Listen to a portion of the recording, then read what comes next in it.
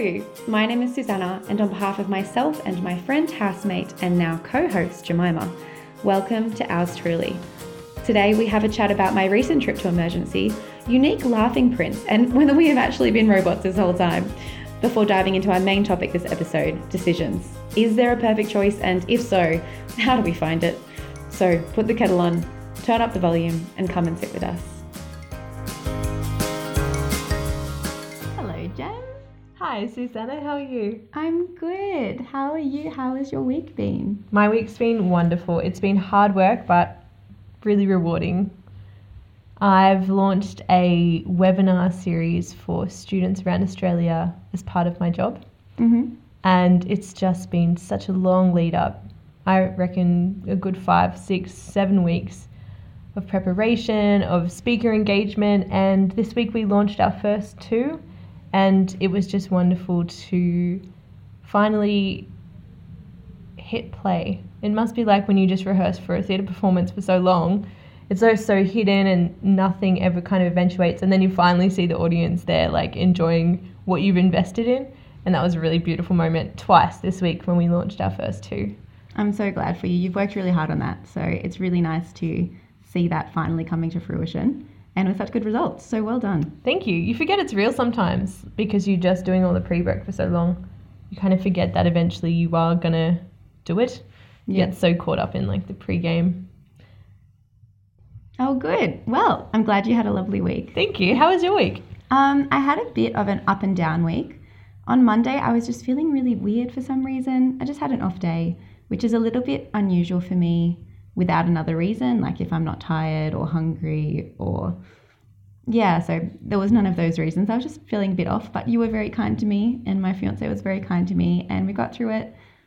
The rest of the week was really good until last night I clumsily slipped over in the bathroom and hit myself on the side of the bath and then spent a couple of hours in emergency getting some scans and x-rays done to make sure that nothing is wrong, which it isn't, but now I'm just a little bit sore.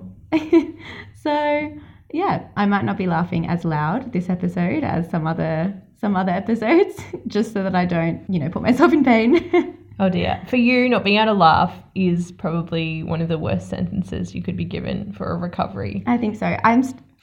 Obviously, I'm still laughing. It's just the way I usually laugh has changed. So what are the modifications? It's kind of more, I don't know, I'm just trying to modify it and keep it down. It's a little bit more breathy or like lower. Whereas usually my fiance calls it the seal. I will throw my, in a very loving way, I will throw my head back and laugh and often clap my hands if I get really excited about something. You know how seals like snap their flippers together? Yes. Yeah, so that's not happening at the moment. That's so endearing as well. Yeah, he's cute. Anyway.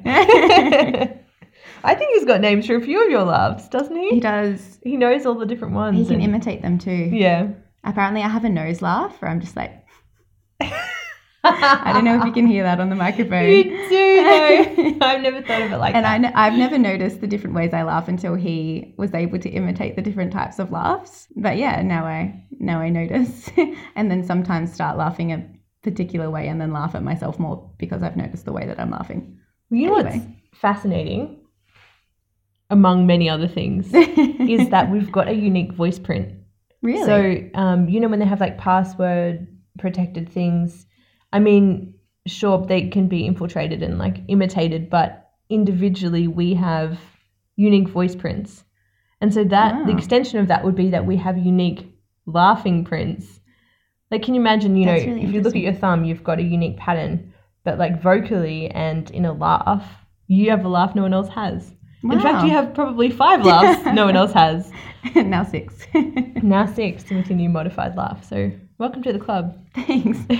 Maybe they'll be able, I don't know, we can use that to identify people rather than face technology. If we get like Mission Impossible and start being able to develop different masks, they'll make people laugh and unlock passwords that way. Ooh. So instead of it being like, please tell the password, it'll be like, here's a funny joke, and then you laugh. And if it's not funny, you just have to like keep swiping until they tell you one that makes you laugh. I don't think that will actually work, but it's a nice thought. Oh, I love them, but please confirm you're not a robot.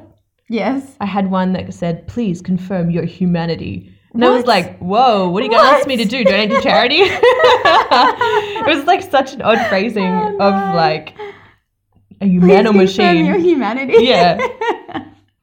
Just makes Wow. you want to yell, oh, the humanity. I don't know what that's from, but it's an appropriate expression. Oh no, I'm actually terrible at those things. The ones that make you say like, how many photos or how many tiles have a shop in them, or select all the tiles that have traffic lights in them. I overthink it completely and get it wrong like 4 times in a row. And I start questioning my own humanity. Are you I'm actually like, a robot? maybe I am a robot. I don't know. Right. If you fail the human test, I mean, who are you? Yeah. Anyway, occasionally I have been kicked out because it thinks I'm a robot because I can't answer that. I don't know what it is. I just like analyze it because there's always a little slip. Like if it's a traffic light, there'll be like one fraction of a traffic light that's on the next square. So I'm like, does that count? Does it not count? Anyway. These are the big questions of our day.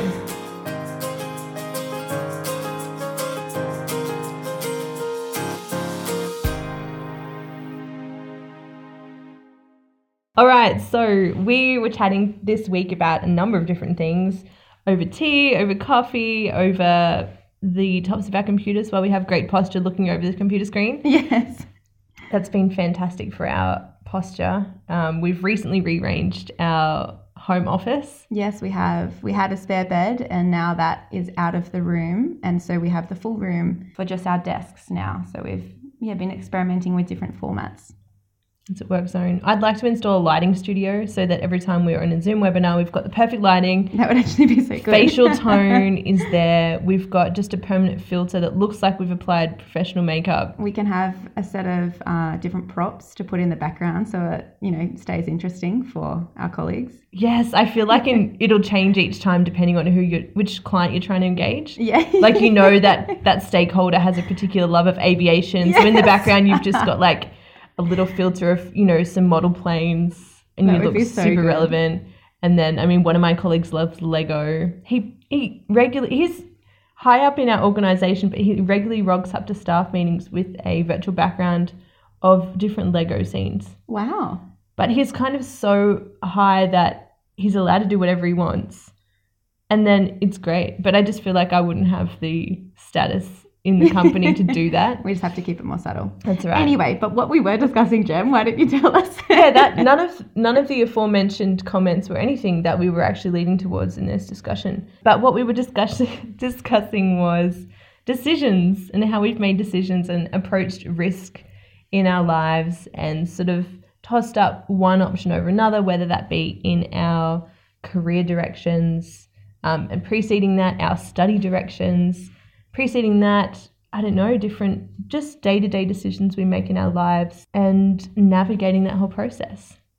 I think it's come up in the context, particularly recently, of Year 12 and the pressure that is often put on Year 12s, either by themselves or by just the general perception of the importance of finishing school and choosing a career path.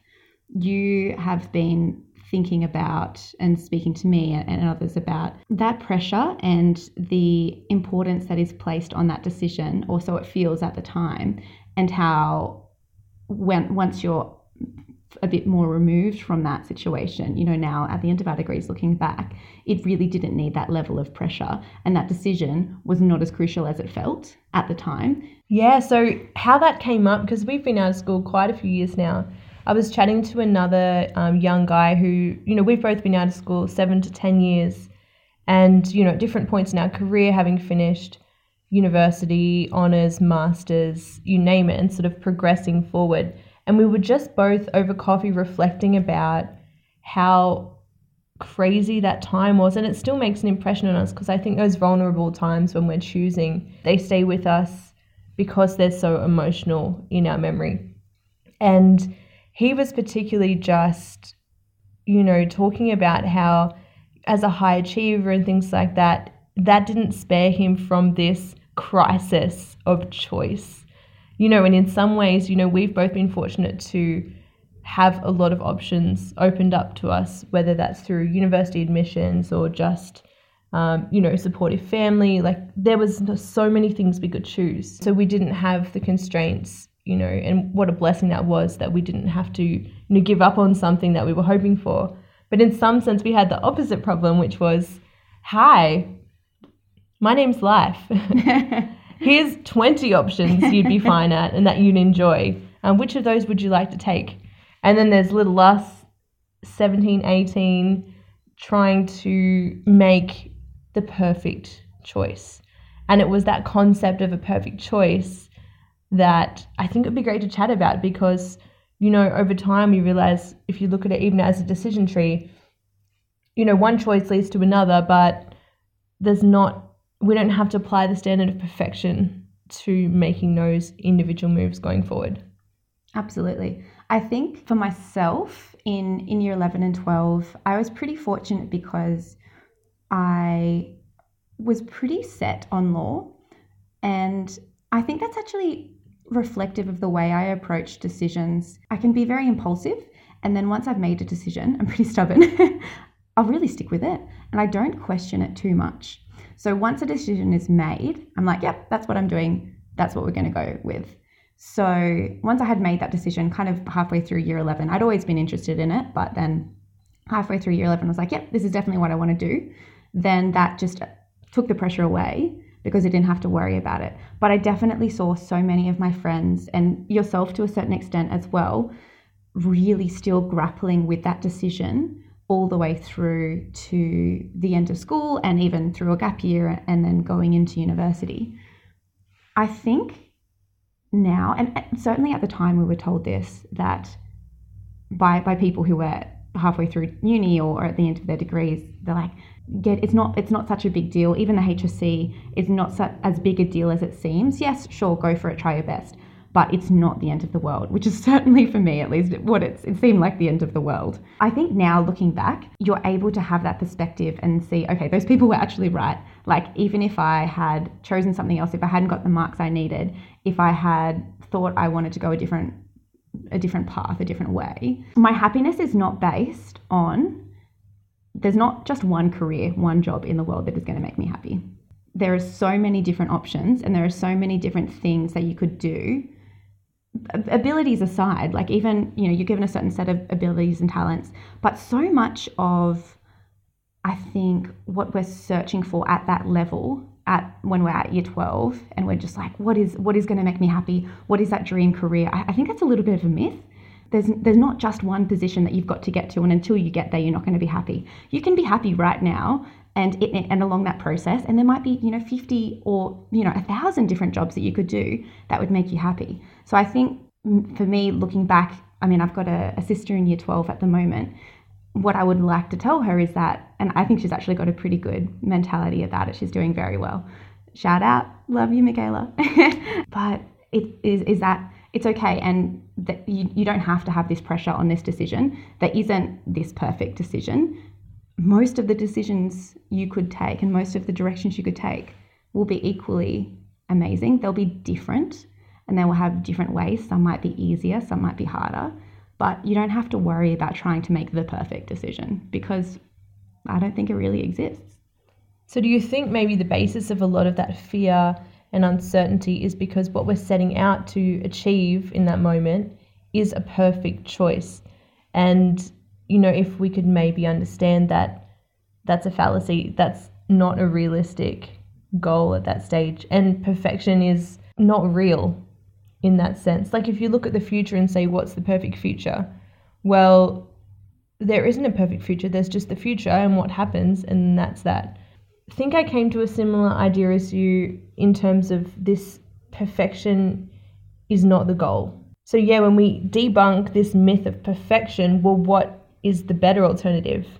And I think I came to a point just reflecting on this where we shouldn't aim for perfection, we should just aim for the good next step. Wow, yeah, I think that's a really good mindset change. But what does that actually look like in your life? Have you experienced that in your decision-making process? Yes, well, it is funny that you asked me about this, having been privy to a lot of my agonizing decision-making processes. We all come from different levels of fearing like the stakes are differently for different people. So if you look at two people that are going to approach rock climbing, Yeah. They've got the exact same wall in front of them, exact same instructions, safety nets, everything, but internally it can be a completely different world. Someone can be terrified, someone can be eager. So the difference there is this internal attitude towards what we perceive as risky, how safe we think the safeties around us are, how much we believe is at stake in this task ahead of us. So to put this more concretely, say, let's put a decision that's not the top decision. So I've already chosen to just study communication, but within that I've got some room to choose electives. So we can call this a tier 2 decision. It does have, an impact in my life, but it's not going to change my degree name. It's not the decision. So even in these are scenarios which I find interesting because really the stakes aren't that high on these. But I would approach each one as if it was such an important decision. I did this in high school, choosing whether to do drama or art or music. I think I've just always had this perfection standard on the perfect, the best way forward. So, I would look at how I've progressed on making these decisions. And for me, it's been a process of actually trying to apply logic to that. Right. So my brain and my heart and my emotions are all saying, this is so important. You have to get it right. This is going to be so significant and it's really weighty. So that's what everything in me is feeling. But at the same time, I have to kind of train myself and be like, well, hang on. You don't need to make a perfect decision. There's multiple good ways forward here. You just need to make a good next step. And it's this point of having to resign myself, of letting go of this perfection ideal so that I can confidently choose something that's good. So for me, what that would look like would be writing down, okay, I've got 4 subjects to choose from here, and say, well, what are the pros and cons of each one that is offered at different times of the day, of the week? Where is my skill gap? Okay, this one isn't as interesting, but I don't know anything about it. So maybe that could be a good area to explore. I think I matured in that approach because I used to err towards things that I would like, which is still really valid, but sometimes you like it because you know it better. And I noticed in my progression of even just choosing electives, I was at uni for 5.5 years or so with, each semester or 2, you could choose sort of something, a subject to just complement what you were studying. And I found my perspective change towards seeking out what was uncomfortable and unfamiliar. At the start, I would seek out, there's so many things I don't know, so there was plenty of other areas to explore. But I found myself in my master's going, wow, I'm paying a lot for this.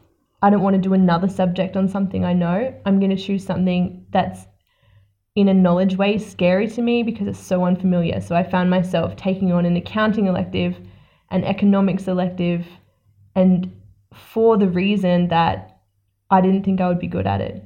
So that sounds like a very logical decision. Actually, you're considering what you're putting in to that degree, the money that you're paying or what's going on HECS, and the time you're spending and trying to get the most reward out of it, rather than the emotional decision of this other subject's going to be easier, let's do that. So do you think that your change in the way you make decisions, moving towards that more logical process decision making, did that affect the way that you made decisions even about electives? Is that the reason for the change, or was there a different reason? Oh, that's a great question. I think I'm an intuitive decision maker. So that means that it takes me a lot to get to peace, but I really listen to that. But until I get to that point, there's a lot of sort of emotions of uncertainty and things like that. So for me, maybe starting from an emotional decision-making basis, progressing towards a more logical decision-making basis was the process I needed to go through to get to sort of a healthy balance. Whereas I can imagine there would be people with different starting points needing to move the opposite way to trust their intuition more, but for me, that was the process. Yeah, I think that's right. I think even the way that we make decisions is very different. We've spoken a lot over our long friendship about different decisions that we're making, and I've always been struck by the way that you talk about the decisions you have in front of you. And I think, from what it seems to me, you really put so much more time and effort and energy into considering all of the options and making the right decision. Whereas I, as I said, I'm much more impulsive. I do think about things, particularly bigger decisions or if, for example, in my relationship with my fiance, spent a lot of time considering, him as a person and our future together and whether we would be compatible as marriage partners and all of that. So I'm not always, make a decision within a few seconds, but I think our approaches are very different. And one of the things that has kind of come up over a few different times is you talking about the management or evaluation of different levels of risk in the different decisions, which is very interesting to me because when I'm thinking about a decision, I'm not thinking about the risk in each option or the risk of making the wrong decision. I'm really more thinking about the opportunities of that. So yeah, I'm just really interested in the way that risk comes into your decision-making process. I think risk was a factor for me before I had the language for it. Right. I think what I tried to avoid by spending so long making decisions was avoiding these potentials to fall down to make the wrong decision. So to avoid that, I would put in heaps of time. Just like if you had an important exam, you would study, you'd almost overstudy so that nothing could be thrown at you that you weren't prepared for. So I would take this whole approach to just making a good decision. And, it would stoop into silliness if the decision was something like, I have a busy weekend on, should I just say no to going to this event? And to me, I'm like considering, the perception of myself if I'd said I had to go, but then I, reneged on it and didn't go, and how that would relate into my personal integrity with giving my word. And then, but at the same time, you'd think, well, there's 50, 60 people at this party, so there's also the pride element of thinking that your RSVP is more important than it actually is. And, I just hold all these things in tension, and it was like, it was such a sticky, stuck place to get to mentally. Sounds very frustrating. It's so frustrating. So if I'd have a decision like that, one of the ways of coping with that would just be pushing it back. So not getting back to people because you hadn't decided, or there was, rather than just going no and just being fine with that. You'd think. And then there's an added pressure of like the timeliness of a decision as well. So it would be like this impending deadline. Getting a decision was like getting an assignment. You had to invest time into finding the right conclusion, and then there was a time that you had to get that in by. What was the original question? How risk comes into your decision-making process. Thank you. So I read a book called Take the Risk, precisely because I knew I didn't like risks. So there you go. Maybe that was part of my perspective, like knowing where I was falling short in that area. And it was by a neurosurgeon called Dr. Ben Carson, right, who works at the Johns Hopkins University in America. I'm not sure which state that is in. But I'd read a previous book by him, and he has to take a lot of professional risks that have extensive impacts on people's lives. So a patient might come to him and say, I want you to operate because I don't feel like my life is worth living with this. They may have seizures for 80% of their life. Right? So they don't, the risk is that this surgery may kill them, but they have evaluated that they are willing to take that risk. And so him looking at his risk in his patients, and then his risk in like deciding to operate on someone's children, where the outcomes, it could be dire either way. You could live, or you could live with brain damage, or you could be fine. Like imagine those three scenarios. So he looks at it from that point of view, but then he extends it into so many areas of life. So to kind of deduce what I really took from that book, he proposes this decision-making framework, which is really simple, but that's what I needed. And he kind of, if you can imagine a quadrant, 4 boxes, the first one would be the benefits, the first 2, the benefits if you do this decision, the benefits if you don't make the decision. So let's talk about something easy like going on a holiday. So the benefits that you do, you'll feel refreshed. The best possible scenario is you'll have this fantastic time. You will be rested when you go back to work. The best thing that can happen if you don't, well, great, you might save $3,000. That could be useful for something else in the future. You haven't missed time at work, so you're on top of your projects. The other best thing is that, you've saved money, and, maybe you can put that leave towards next year. So looking at, there's 2 different best outcomes here if you do or you don't. And then he looked at the worst if you do and the worst if you don't. So the worst that can happen is you should go, you have an awful time because you can't stop thinking about work. You've lost $3,000. It wasn't that fun. And then the worst that could happen if you don't is, well, you don't feel refreshed, you just get burnt out. So that may seem like you're getting a lot more things, but that process of like categorizing these fears that you have about things or the opportunities about them, he calls it a best worst analysis. And I've applied that to so many things since now, like getting a car, buying a car. Well, there's the opportunity cost of having the money versus spending the money. Then there's the opportunities and cost of, you know, having a vehicle that gets all the mobility. And then there's the risk of buying a cheaper car with different levels of safety. And probably will cost more in repairs. Yeah, so there's all these elements, because I don't think you need this for everyday decisions like should I buy brown bread or white bread. I can imagine people in the supermarket like getting out the pen and paper. Drawing a list. Okay, so what are the benefits? I have extra fiber, but it would taste bad. You like brown bread. It's not my favourite, but anyway. I resisted brown bread my whole childhood life, and then I realised that I loved it, and now I only buy brown bread. Then you have no bad side to that. I know, if you can just move through the risks and the worst part, you'll be fine. But you've applied this in your life. Yeah, so I've applied this to bigger decisions. So buying a car, choosing whether to do postgraduate study, choosing whether to move out. These kind of big scenarios where it's important to weigh up the different options. And I've just found it a really good simplified thing. You'll often find that if you exaggerate in each box, like of course, you know, the worst case scenario if you went on a holiday is that it could be awful. But then you kind of see which things are rational or not. You might be worried that your holiday is going to be awful, and that's probably not going to be the case. So you can put it on paper and then just go, oh wow, that sounds irrational.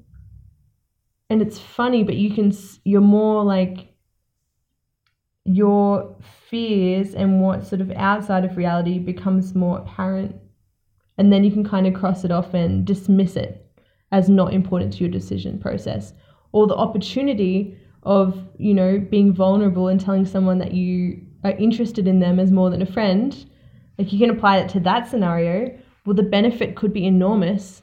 I mean, when your fiance started, you know, pursuing you as in a dating relationship, well, the benefit for him is extraordinary. Like that's the best case scenario, is that this person, this woman is going to be the one that I love and I date and I marry, and that she'll accept me and that we'll build a life together.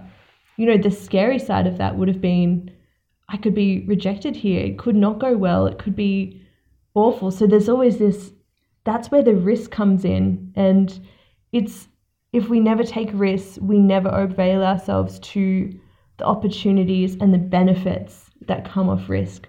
So for me, it was like reassessing risk as not being bad, but really acknowledging the opportunities that a risk can bring and getting that courage by looking at the possibilities here.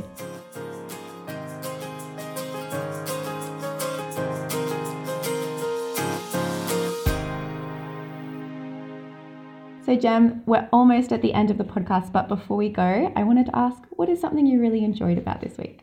Okay, so this week I worked really hard for 4 days, but I had one day off, and I feel like that was the most beautiful day. It was like a midweek Saturday.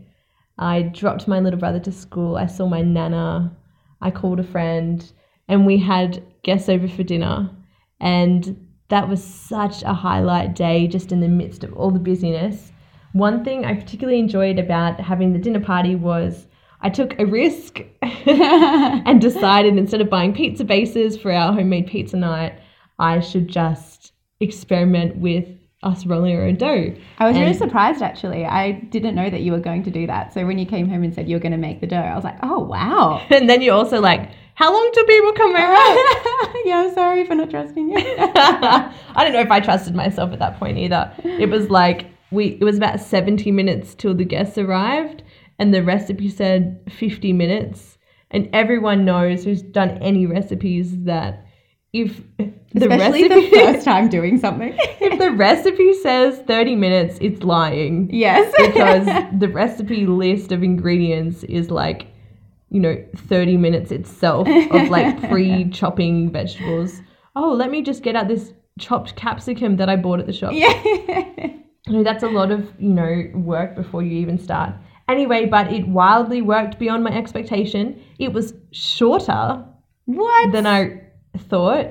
We had all the ingredients, and it became a really fun element when we invited our guests in to be like, hey, we're just going to have fun and make this together. And we spun the dough and did kneading, and it was just good fun. It was a lot of fun. So I enjoyed the risk that paid off in terms of trying something new that actually added a lot of fun to it. And yeah, I think I'll be making pizza dough again. Yay, well, I'll certainly happily eat it. Thanks. How about you? What was special this week? Something I really enjoyed this week actually is you working out with me, which was so nice. We've both, as you know, been trying to be a little bit healthier, and I've been doing a program called Keep It Cleaner, which just gives you a daily workout every day and also has a meal plan, but I've mostly just been doing the workouts for a few months now.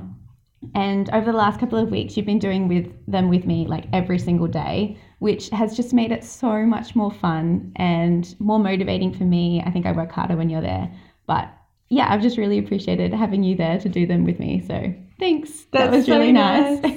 I think there's a beautiful visual element of just when you're dead after a set, but then you look over and the other person's also like a starfish on the floor, and then you're just both like, oh, that you just connect, and it's like, yeah, we're doing it. It's a bonding experience. It is.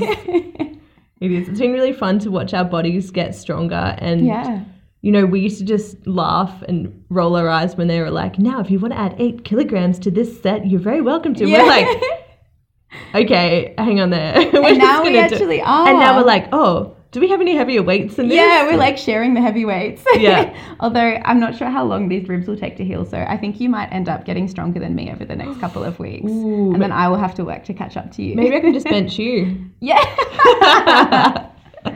Anyway, it's been an absolute pleasure recording this podcast with you, Jen. And thank you so much, everyone, for listening. We hope wherever you are and whatever you're doing, you just have the most beautiful day. If you'd like to get in touch with us or tell us how you found the podcast, you're very welcome to send us an email at ourstruly podcast.